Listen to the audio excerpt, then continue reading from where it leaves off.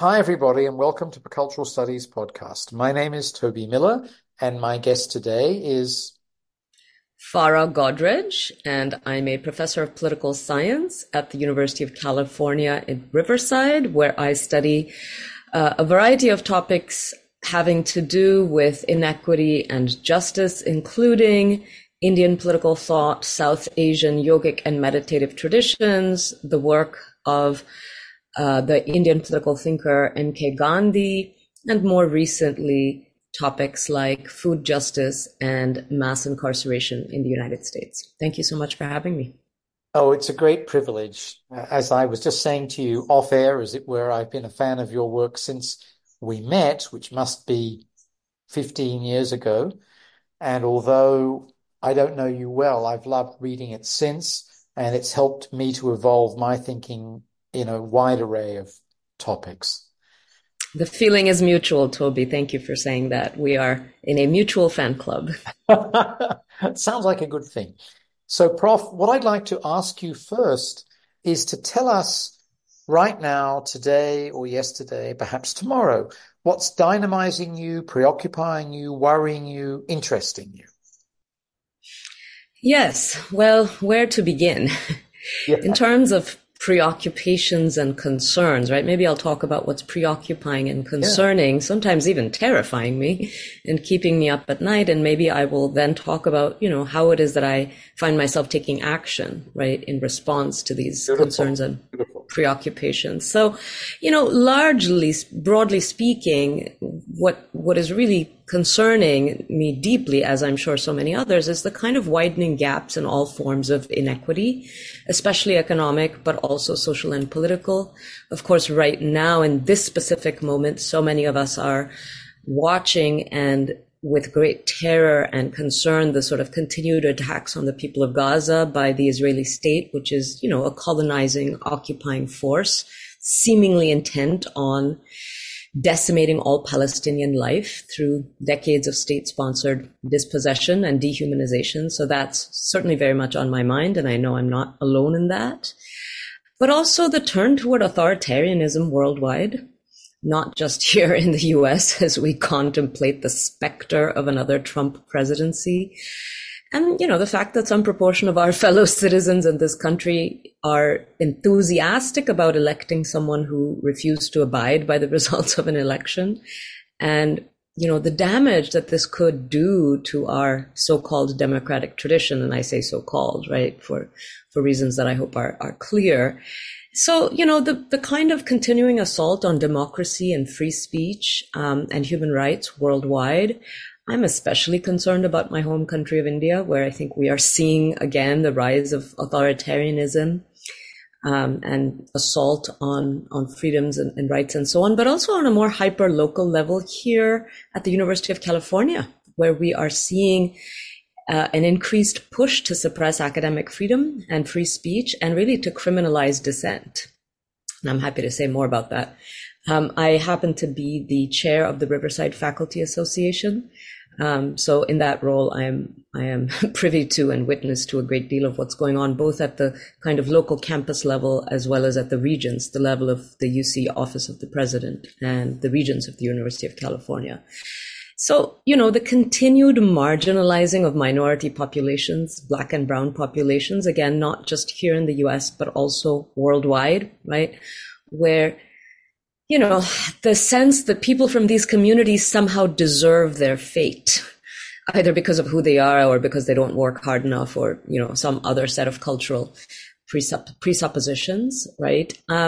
Which also connects, I think, to the increasing resonance and power of neoliberal discourse, both here in the US and worldwide, right? This idea that everyone's just responsible for themselves and their own fate. And if you're suffering, it's your own damn fault, right? So this connects, of course, to my scholarship, which I can talk about in a bit. And, the assault on our climate, which we began chatting about when you and I first reconnected, this idea that the climate is not an issue, it's an overblown hoax, the resonance of this discourse. So, these are all the things that preoccupy me. I'm not alone in being deeply concerned, deeply terrified about these trends and worrying about the fate of the world, I'm sure. But in the face of, I think, what can seem like despair and overwhelm, it has seemed to me increasingly crucial to ensure that my own scholarship was deeply intertwined with activism. And that, believe it or not, is not a very popular perspective in my discipline and among my colleagues. No So, kidding. no kidding, right? If you know anything about the discipline of political science here in the US, I don't know much about in other countries, but I'm certainly would love to hear. But certainly here in the US, there's, this idea that political science mustn't get political, right? That our job as social scientists is to remain neutral and objective, right? Which are the sort of pillars of positivist social science, which, the older I get, I more resoundingly reject. And it has seemed to me actually an obligation to ensure that our scholarship is in fact activist, that it does speak to questions of justice in a very discernible way, right? And in a way that is combined with action. So that's where I've been focusing my energies. And in particular, I would say in the last decade or so, I have turned to one specific and particularly egregious form of inequity, which is the kind of systemic injustice of the prison system here in the US. So that's where all of when you asked, what's driving me, what's getting me going, that's what's happening for me right now. Prof, there are maybe dozens of fecund issues that you've mentioned there that are important. And because I think back 25 years to the so-called glasnost in political science in the United States and the attempt to make it relevant and to think about people who wrote about things like religion and culture and political economy, not in their pathetic way, but in the real Marxist way, and who wrote about political theory that was beyond, people like me, stale, pale males, including those under the earth. And nothing's changed, really, despite that tendency. But let me pick up on, and by the way, if you can hear the drums in the background at all, there's a mass protest by farmers here in Madrid that has seen the streets occupied by tractors. This is a real global north rural protest. So the capital of Spain, Madrid, is being occupied by thousands of tractors. Something that they threatened to do last weekend and didn't, and suddenly emerged on a kind of wildcat way today. So anyway, I want to get on to some of the other issues, including Hindutva, if I may.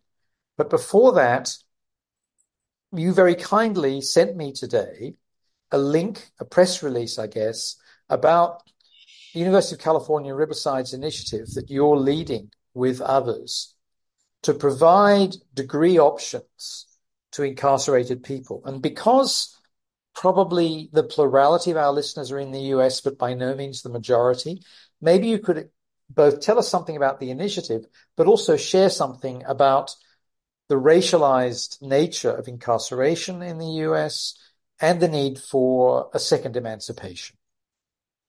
Yes, thank you. That is absolutely crucial. So, as you know, my most recent book was on the US prison system, but more specifically on my own work inside that system, volunteering to teach practices like yoga and meditation. And I'm happy to say more about that, of course, later in the conversation. But in the course of that work, in the course of having really entered and spent time within the underbelly of this system, and of course, in the course of having read a great deal of scholarship by so many of our colleagues, including, friends and colleagues we've had in common, I have been on a long trajectory of learning about how incredibly systemically unequal and biased and unjust the US prison system is. And this is true on a number of dimensions. Of course, the most sort of salient and predominant and egregious form of injustice is one that I hope is now increasingly better known, which is that the vast majority of people who end up in US prisons are either Black or brown and poor for the most part. So this is a system that by design, I believe, targets minority populations. And so your chances of ending up incarcerated in America if you are Black are exponentially higher than if you are, of course, white and affluent. And the same is now increasingly true of folks from what we might call brown populations of Latinx origin, and increasingly of native indigenous origin, and increasingly among immigrants, right? There's an entire system that is often referred to as crimmigration, which is the convergence of the sort of criminal legal system with the immigration and enforcement system. So that's the most egregious form of inequity. But, in addition to race, poverty is also a major salient and predominant factor that dictates the chances of one ending up incarcerated in the US. And that has to do with things like cash bail, which often ensures that poorer populations who cannot afford bail are incarcerated at much greater proportions than other populations. And a system that really, I think, due to things like prosecutorial discretion, systematically disadvantages defendants. So for instance, 1/4 of Americans who are currently incarcerated have not had a trial. Right? They're simply incarcerated either because they cannot face bail, because they're awaiting trial, or, for any number of other reasons that have nothing to do with guilt or innocence or otherwise. So we have an interlocking web of laws, policies, and regulations that ensure that those who end up in this system are by and large disadvantaged and marginalized. So, that is what brought me, that specific systemic form of injustice is what brought me you into it. to this. Sorry, go ahead, Prof. No, yeah. That's it. Yeah. And of course, although the vast majority of these folks are men, there's a huge increase in the number of women incarcerated, and almost always they are accused of, to use an expression, victimless crimes. In other words, they're there for drugs of a certain kind. And this is the other, in addition to it being really about locking up Black and Latina men, or Latinx men, it's about locking up people who are poor on minor drug charges that would be washed away through money if they were ever leveled at the white middle class. And that also involves choosing to criminalize, not so much criminalize, but act in police terms on the criminalization of particular kinds of drugs. No? That's exactly right. That's exactly right, Toby. So, in my own work and sort of diving into criminological scholarship, the theme that emerges is the idea that this is a form of social control designed to control and corral minority populations, right? Another phrase that comes to mind, and these are not my words, these are the words of highly respected critical criminologists who say this is a system designed to keep the already excluded in their place, right? And part of the reason that the system is so effective is because it isn't just about incarcerating people for, as you say, the sorts of things for which, if you were, right, white or affluent, you would quite easily have legal assistance to ensure that you wouldn't end up incarcerated for the very same drug use or for the very same crime. But in addition to that, there's an entire system of second-class citizenship that follows you after incarceration, right? There are forms of legalized discrimination in things like housing and employment. And I work actually very closely with formerly incarcerated people who are facing these forms of legalized discrimination as we speak, as they attempt to find employment. And so this entire, like I said, interlocking web of regulations and policies works together to ensure what one of the scholars I have read and cited has called a civil death. Right? Well, and that's an old expression, civiliter mortuus, civilly dead. Exactly. It takes away your right to things like vote, but also the other issues. Veering away from that for a moment, I wonder if you could share with us a little bit about something that you've both done and written about, which is yoga for prisoners, which you theorized and explained academically, but you've also engaged in pedagogically. Could we veer onto that track for a moment, Prof?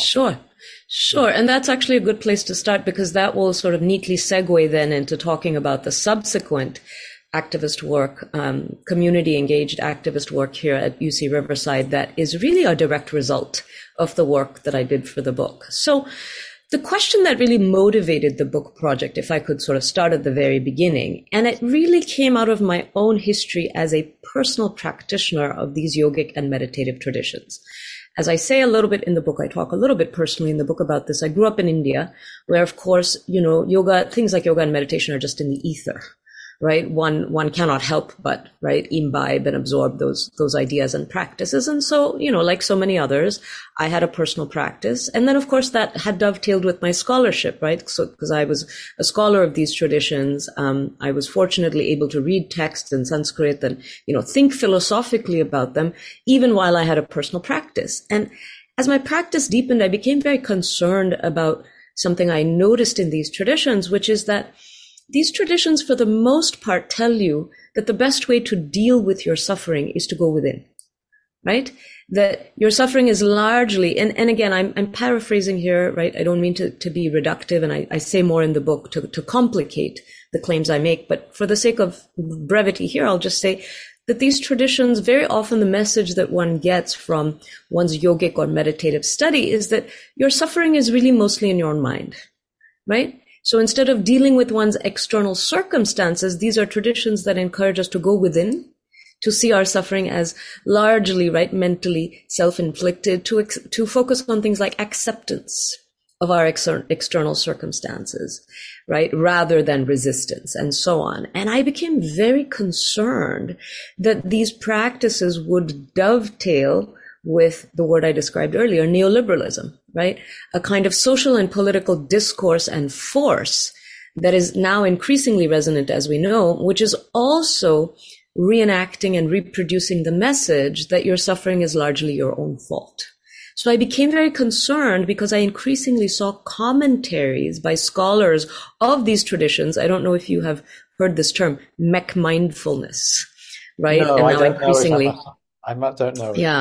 Yeah. So McMindfulness is a term that has become increasingly resonant and relevant by people who study these traditions, scholars like myself, who are basically concerned that these traditions are increasingly being employed, right, to give people the message that their suffering is just their own fault. So if they could just go within and focus on their own self-improvement, then everything will be fine, right? So you see, for instance, Google brings in mindfulness coaches to teach meditation to their employees, but there's no inquiry into what is the systemic source of the stress, right? We just want to make people more productive.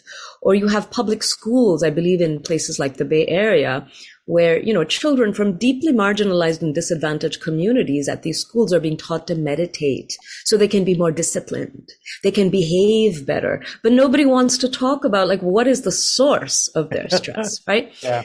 So that's kind of what brought me Beautiful. to take my own practice inside prisons, right? This incredibly unjust space where people are being not just severely marginalized and disadvantaged, but, those messages are being reproduced. And so that's what motivated the book project.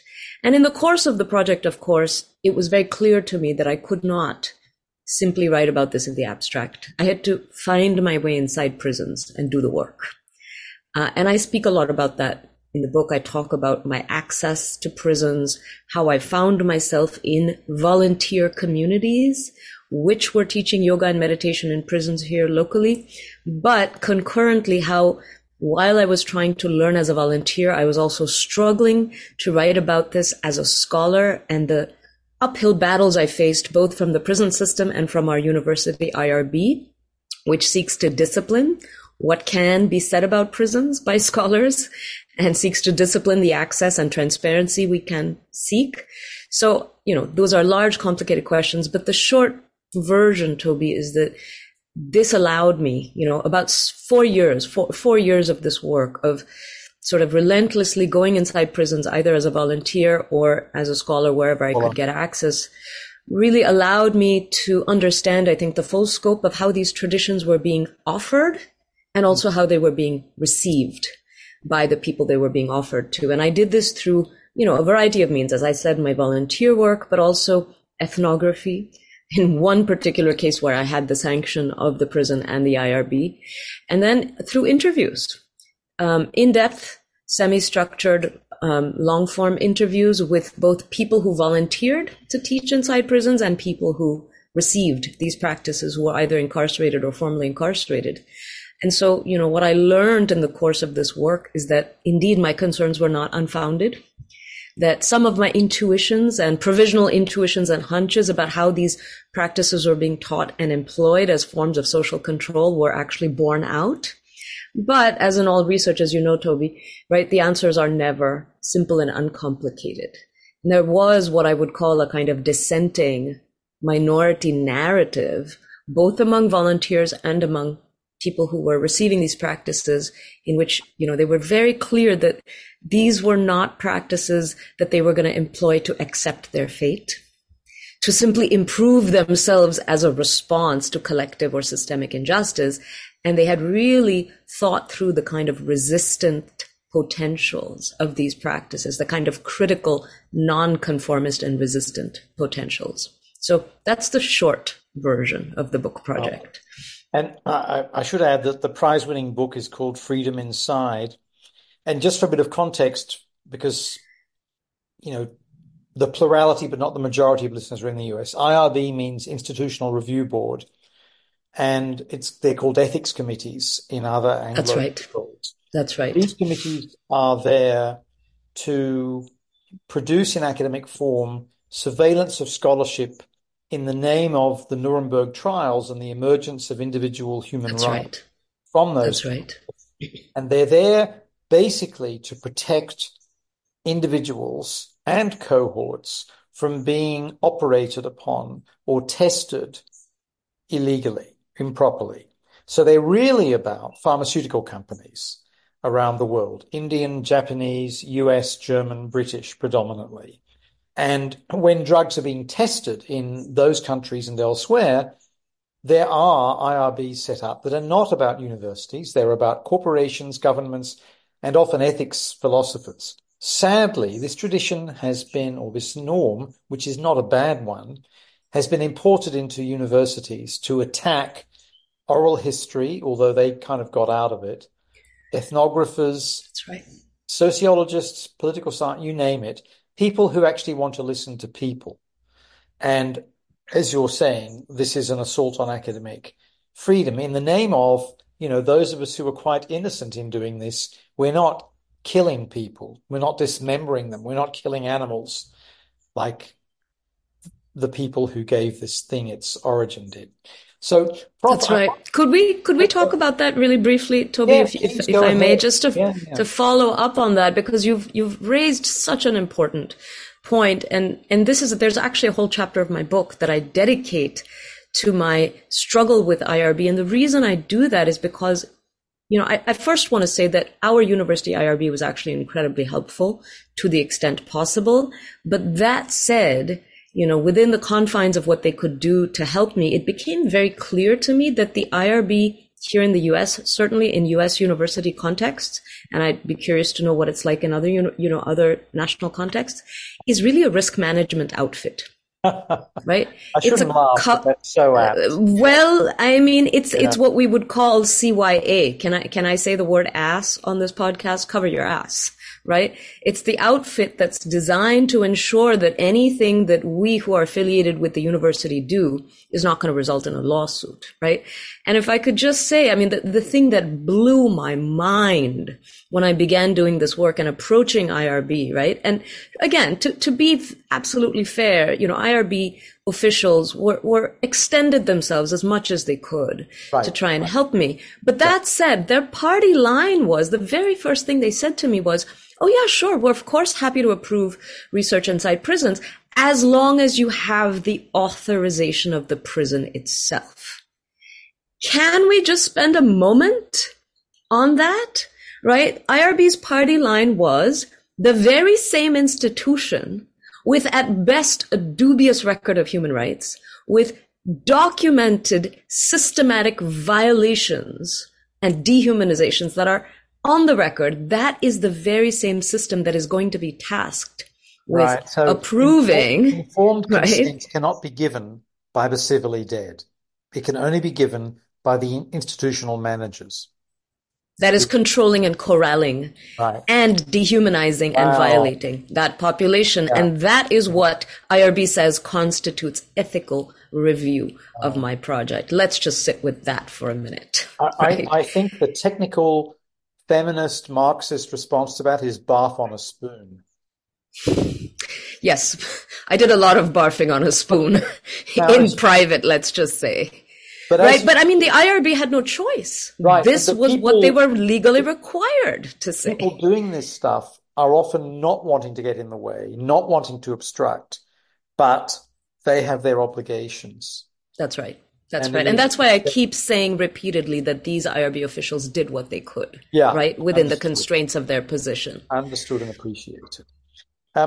I wanted to go off to a bit of a Hindu tangent here, if I may, for a moment, Prof, which is if I go back 50 years to when I was a political science, almost 50 years, a political science major.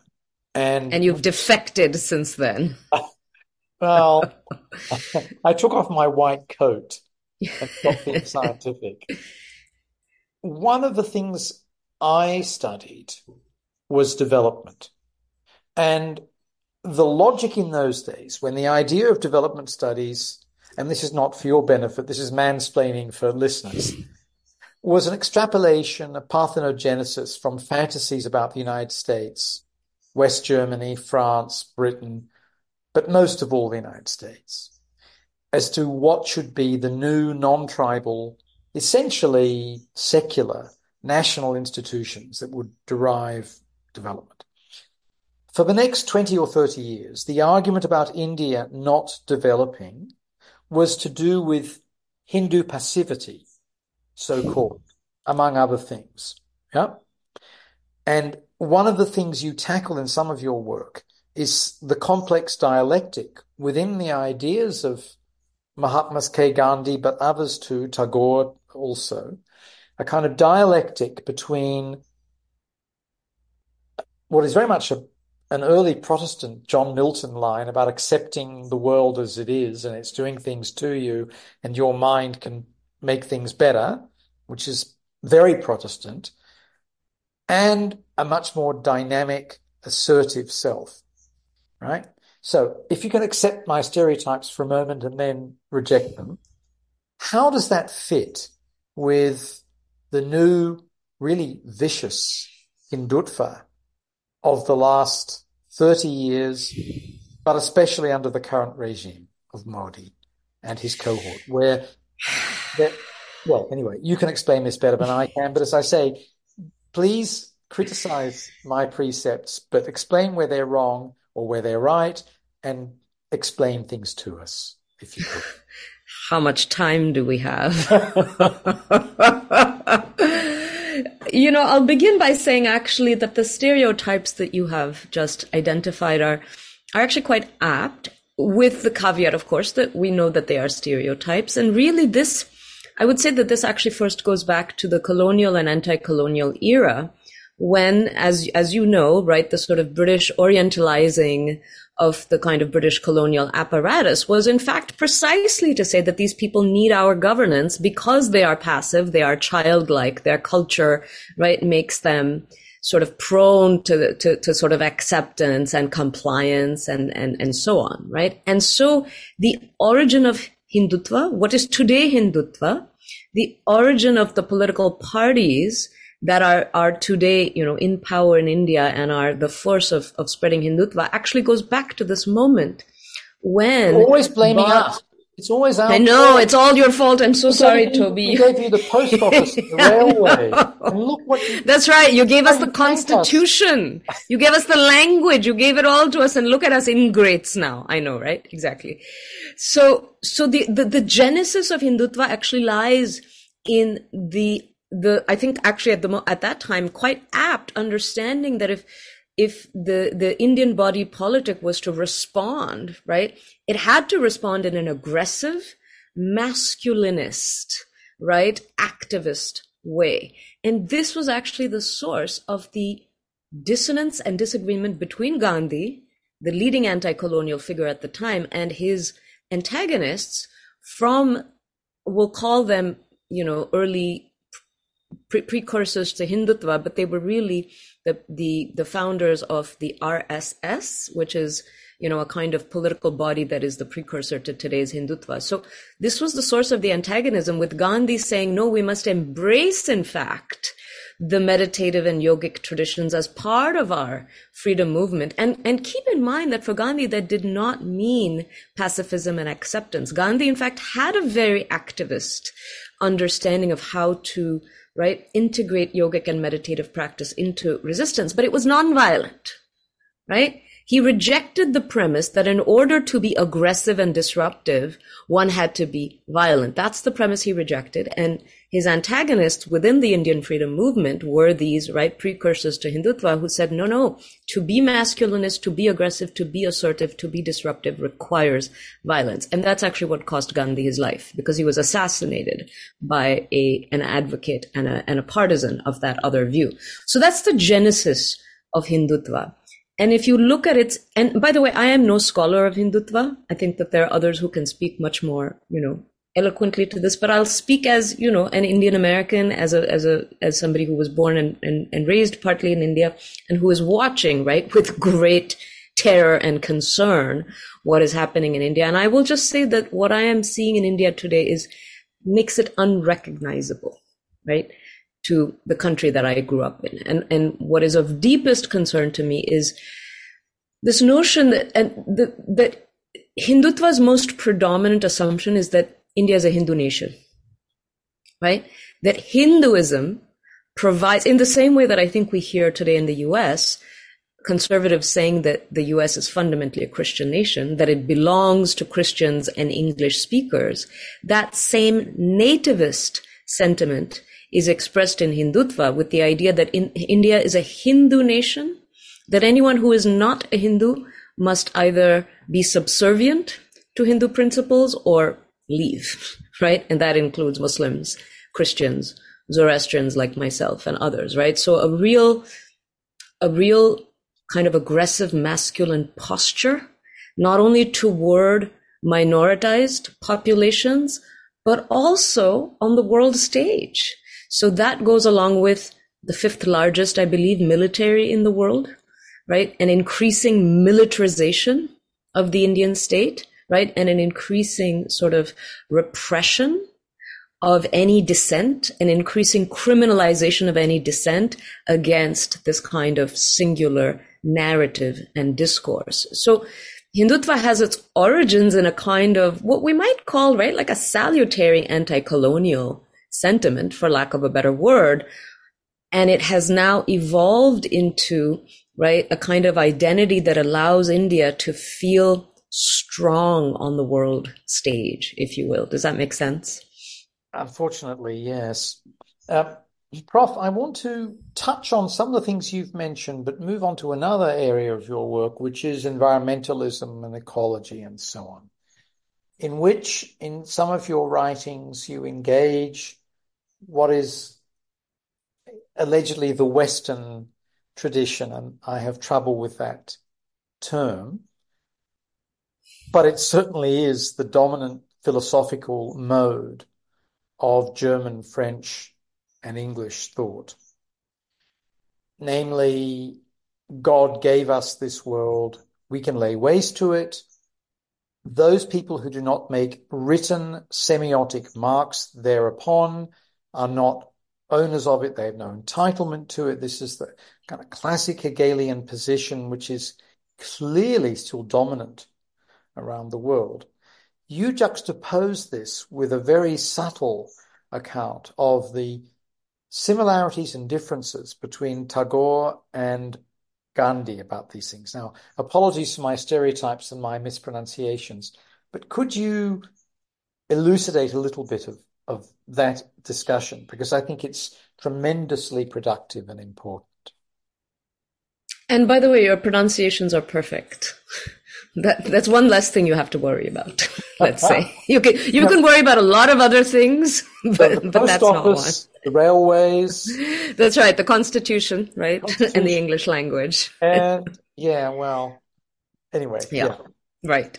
Yes. So you're absolutely right, Toby, that, the sort of, and this is actually very interesting when I teach this to undergraduates, because they sort of come alive and they realize that, we actually do a close read, of some biblical texts where we find, right, that this is not just, secular political theorists, but that actually goes back to Christian theology, in which it is said that God has commanded us to subdue the earth. Right? And God has commanded us to make it fruitful for our own purposes. And in fact, if you look at the genesis of private property in the Western, and again, I agree entirely with you that these categories are problematic, but to the extent that we can rely on them, if we look at the genesis of private property in the so-called Western canon, I've just finished teaching John Locke to my undergrads, and John Locke very clearly says, yes, exactly right. This is speaking of British things, speaking of important British legacies. Yeah, that one I won't even begin to defend. I mean, there you go. I will defend. But yes. In terms of its invidious influence in the United States, it's almost the worst of all, I think. But anyway. Yet, we cannot escape it, Toby. No, yep. And this is what I tell my students when they ask occasionally, why should we be reading these dead white guys? And what I say to them is, if you don't read them, you cannot have a firm grasp and a foundation on how we got here. And do you really think these ideas are no longer with us? Yeah. And that's when they're like, oh, yeah, Well, okay. nominative determinism, the word Locke, right? Right.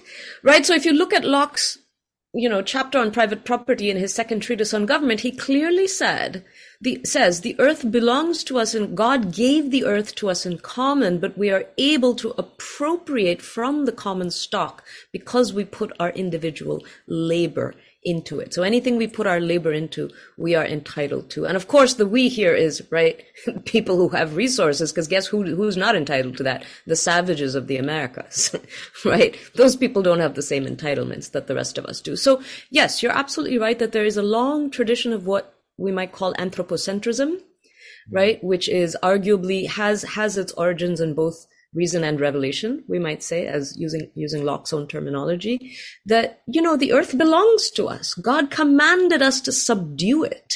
It is our moral, if not religious, obligation to do so.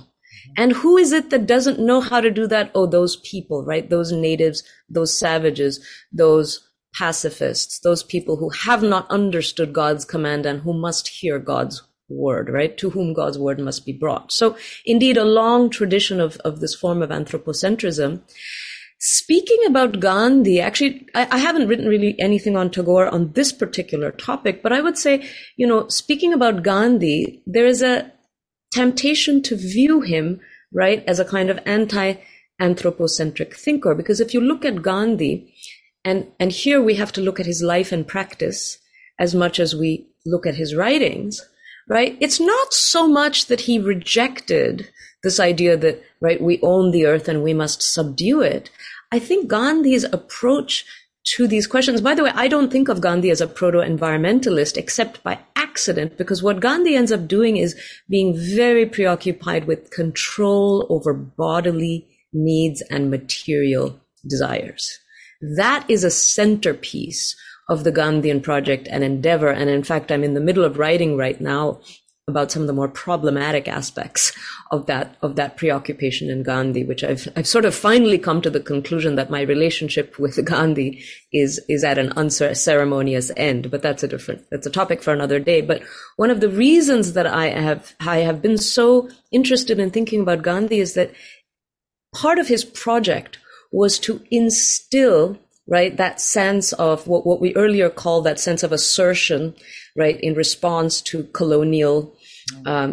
colonial project among Indians. And part of the way that he thought Indians could do that was precisely by reducing their needs, simplifying their consumptions and desires, and thereby rejecting what he saw as the most insidious thing about not just the Western colonial project, but the modern project, right? And he was, I think, actually quite astute about distinguishing these two. He did not believe that Western necessarily equaled modern in every case, but to his mind, the most insidious thing about the incursions of the Western / colonial / modern project was the colonization of desire through, right, things like the burgeoning of capitalism and so on, the kind of bringing of India and Indians into the sort of global capitalist commercial fold through, right, selling stuff, through increasing material preoccupations and consumption. So for Gandhi, he ends up being a kind of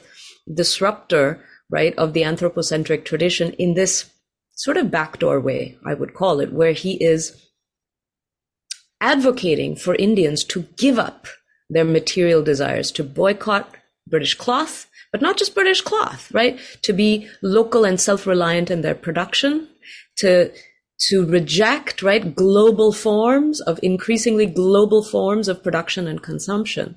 And it seems to me that ends up being, right, one of the more resonant aspects of his project, which has not, in fact, survived him.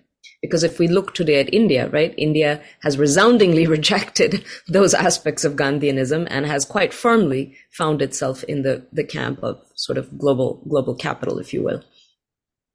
Prof, I think there's somewhere in your work, and correct me if I'm wrong, where you say that Gandhi does accept the importance of a human dominion over the rest of nature.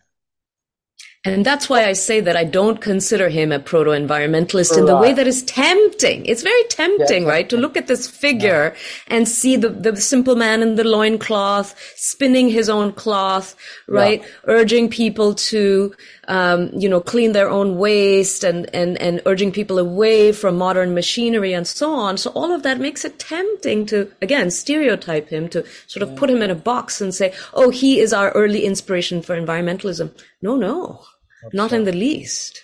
And, Prof, we've got about a quarter of an hour left, and I have a couple of questions for you, after which I'd like to hand it over to you to add to or subtract from what we've discussed. The first question takes us back to the carceral project, if I can call it that, and the work you folks are doing at UC Riverside. That's right. I'm glad that we won't run out of time to talk about this, because this is actually, to go back to your initial question, the thing I am most now preoccupied with and driven by. So, as I mentioned, following all of that work I did inside prisons in the course of preparing the book, I connected with local scholars, many wonderful people who were so helpful in teaching me about the prison system and access to it. And it turned out that one of the people I had connected with, a wonderful colleague at UC Irvine, had actually started a pilot program in which UC Irvine was going to bring faculty members inside prison to get students inside prison, incarcerated students, to a BA degree from the University of California. Now, why is this so unusual, you might ask? This is unusual because although there is, as you can imagine, right, a great deal of sort of prison volunteerism, for lack of a better word, where, academics are going inside prisons and teaching college level classes, there are very few degree pathways, right? It's one thing to offer a course here and a course there, but it's quite another to offer a systemic degree pathway that allows all of those courses to lead up to an actual bachelor's degree, right? This is not common at all. So UC Irvine, I must start by crediting them. They were the pioneers. But the person pioneering that effort approached me, knowing that I was interested in prison work, and said, we think UCR is the most logical campus to replicate this model.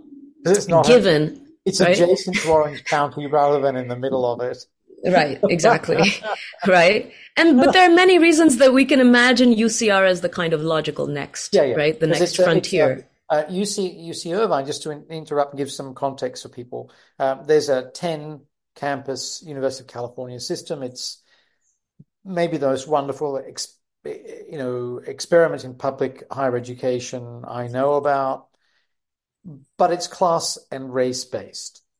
And the class and race basis finds UC Riverside having a greater diversity, probably in terms of different racial formations than anywhere else, and essentially being a place, along with Merced, that is dedicated to people who are first generation in college, and so closer to a world in which living in the informal / criminalized economy is part of life. That's exactly right. That's exactly right. That's a great way of saying it.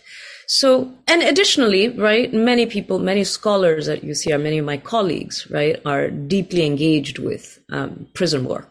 And as you know, the prison abolition movement, right, is a big force on campus. So in any event, this work began in mid 2021. So it's now been 2.5 years that we have been working on this. And as you can imagine, nothing in the world of prisons or the UC bureaucracy moves quickly, which explains why it has taken us, right, this long. But to cut a long story very short, we have now had 36 incarcerated students apply to UC Riverside.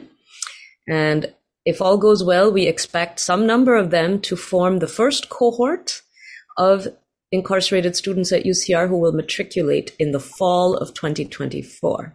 So let me say a little bit about what this model entails. What is the specific education model to make this successful? The key thing here is that we had to establish two kinds of partnerships. One, of course, was with a prison that was within striking distance of our campus, and we were able to find such a prison. But the second was the more important, which is it's important to find a community college that is already operating inside that prison and awarding 2-year degrees. And so for your non-US based listeners who may not know, right, we have a kind of a 2-tier college system in the US where some students go to a 4-year college, which gets you to a bachelor's degree, but some students actually go to a 2-year college, which gets you what's called an associate's degree, from where you can often transfer into a 4-year university to complete your bachelor's degree. So this is a crucial piece of this project because it means that we have a pool of incarcerated students at this prison who have already completed 2 years of coursework toward a bachelor's degree, which means that we, UCR, are only on the hook for providing the final 2 years of coursework, which is, right, much easier on us in terms of resources and so on. So the idea is to take the pool of students from that pipeline who already have 2 years of coursework, to have them apply to UCR as transfer students, right? And then in the final 2 years of their education, to bring UCR faculty inside the prison to teach the very same courses that they are already approved to teach on campus, with the only difference being that these courses are now taught at a different site, almost like you can consider it like a satellite site of the campus. So that's the model. It has taken, years of uphill effort. Ironically, we have found that the prison system, the California Department of Corrections, has been much more amenable and easier to work with, ironically, than the UC bureaucracy on this. This may not surprise you as a former faculty member in the University of California system, but nonetheless, uphill battles and obstacles notwithstanding, we are now offering a major through the School of Education at UC Riverside, and the major is called Education, Society, and Human Development. And we hope to matriculate between 25 to 35 students this fall, and to bring them to bachelor's degree, to graduate them in 2 years with a bachelor's degree in education. And this, I hope, will be a kind of ongoing, reproducing, sustaining project where every year we will admit a new cohort, and every year we will graduate the previous cohort. That's the goal. Congratulations. I'm deeply admiring. I used to do distance education in prisons where, documents, materials, tapes were sent to prisons hundreds of miles away. And our big problem was that the students' essays were always being read by the screws, the warden, etc., in order to make sure that they were appropriate. And they would copy the essays and then submit them as their own for their own studies. Wow. I have not heard this before. Wow. Well, you're probably avoiding that one, but this is a great project. So my last question before throwing to you, Prof F, is this. One of the areas that you've worked on is something that didn't exist when I was a political science student, which is comparative political theory. And you've been an important protagonist in this. And when I read this, I feel some hope for my lapsed discipline, but I also feel as though it's 1,000 years behind, because this is still not something that I'm reading in, well, perhaps I rarely open it, but I'm not seeing when I occasionally look at the contents pages of the American Political Science Review, for example. Can you explain to us what comparative political theory is and what your role in it is, or what you're seeking to do? Because, as I say, you've made some very significant and, from my perspective, very valuable interventions.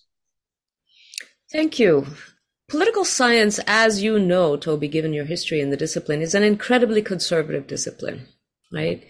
And up to about a couple of decades ago, when I was in graduate school, the only thinkers who were being taught in political theory courses, whether at the undergraduate or the graduate level, were people whom we might call, again, with appropriate, skepticism, people who are part of the Western canon, right? In other words, dead white guys under the ground, as you said earlier. And really, it was not until about 20 years ago that people started to think, perhaps we might look beyond that canon for sources of insight, theoretical insight, about politics. Perhaps we might look to other traditions. And you're absolutely right that this was way behind the curve, right? Other disciplines had these conversations and had begun interventions long before political science and political theory had, and had, right, appropriately acknowledged, right, the provincial nature of their own disciplines, and had appropriately begun to sort of broaden, right, what constituted knowledge. Political science did not do this until several decades ago. And so my early work, right, and I take pains to distinguish between my early work, because now my work has moved in, I would say, somewhat different of a direction, although not entirely. In my early work as a junior scholar, I was very concerned with getting the discipline itself to think beyond its own parochialism. And then thinking through methodologically, what would that mean, right? Because it's not sufficient to simply say we should read people from other traditions. Yes, of course we should. But what does that mean methodologically? What does it mean in terms of thinking about, for instance, canons, right?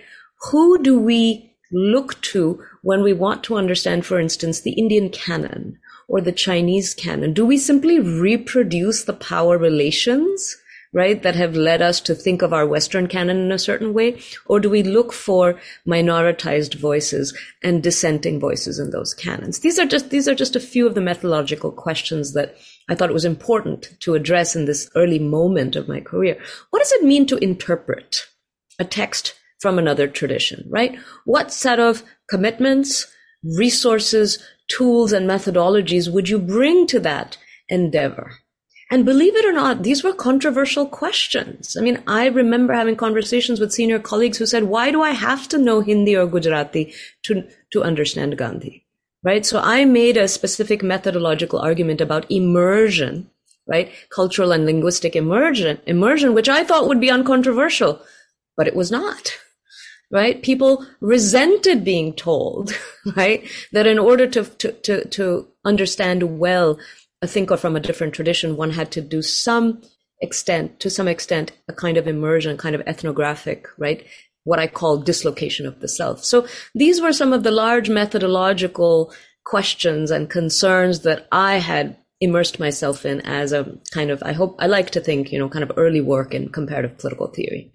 Well, I apologize for not periodizing your work aptly, because I guess I didn't realize that was from another epoch. But it seems to me, from the things you've said about more recent work, that actually this earlier intent has informed a lot of what's gone on since. Quite right.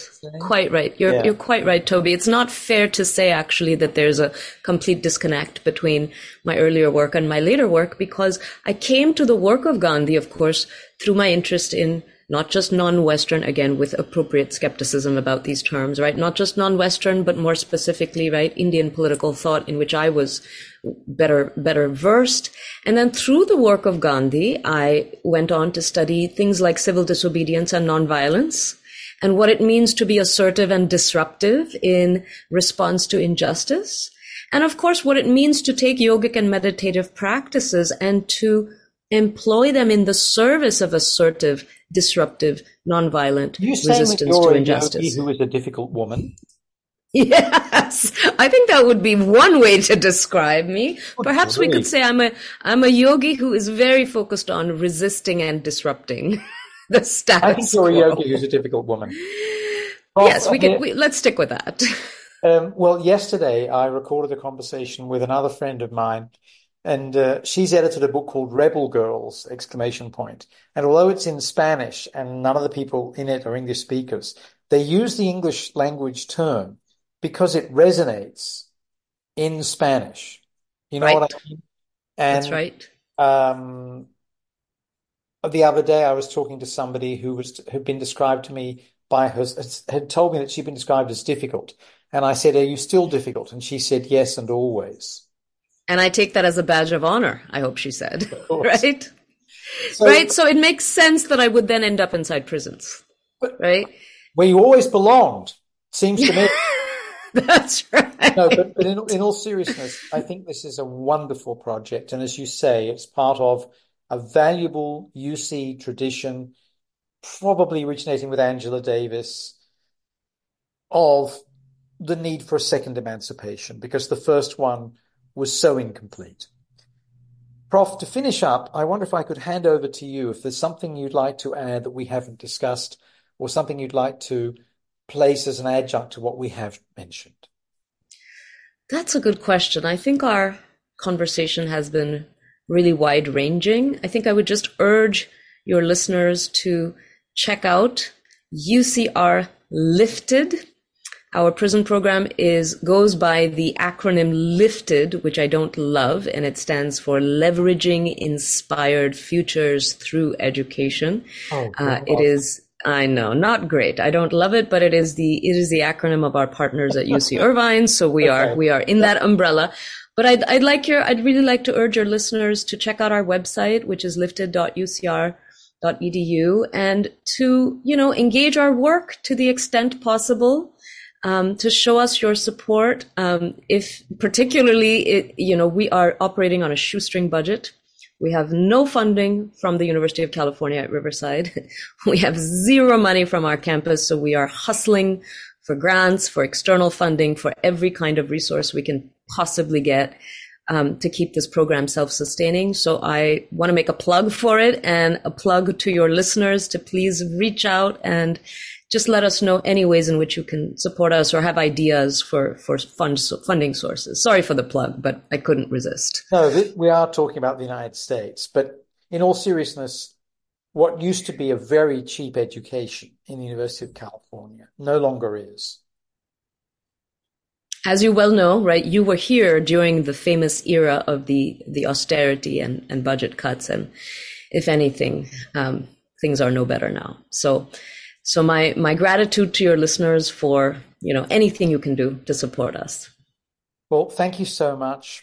It's been wonderful talking to you. As I've said in my fawning, pathetic way several times in the last hour, I've learned a lot from your work in the past, but I actually feel as though I've learned even more today. So thank you so much. Thank you so much for the invitation, Toby. As I said, the feeling is mutual. You are clearly a giant in the field of cultural studies, so the honor is mine. I'm so honored to be invited to this conversation, and I hope it will continue. Absolutely.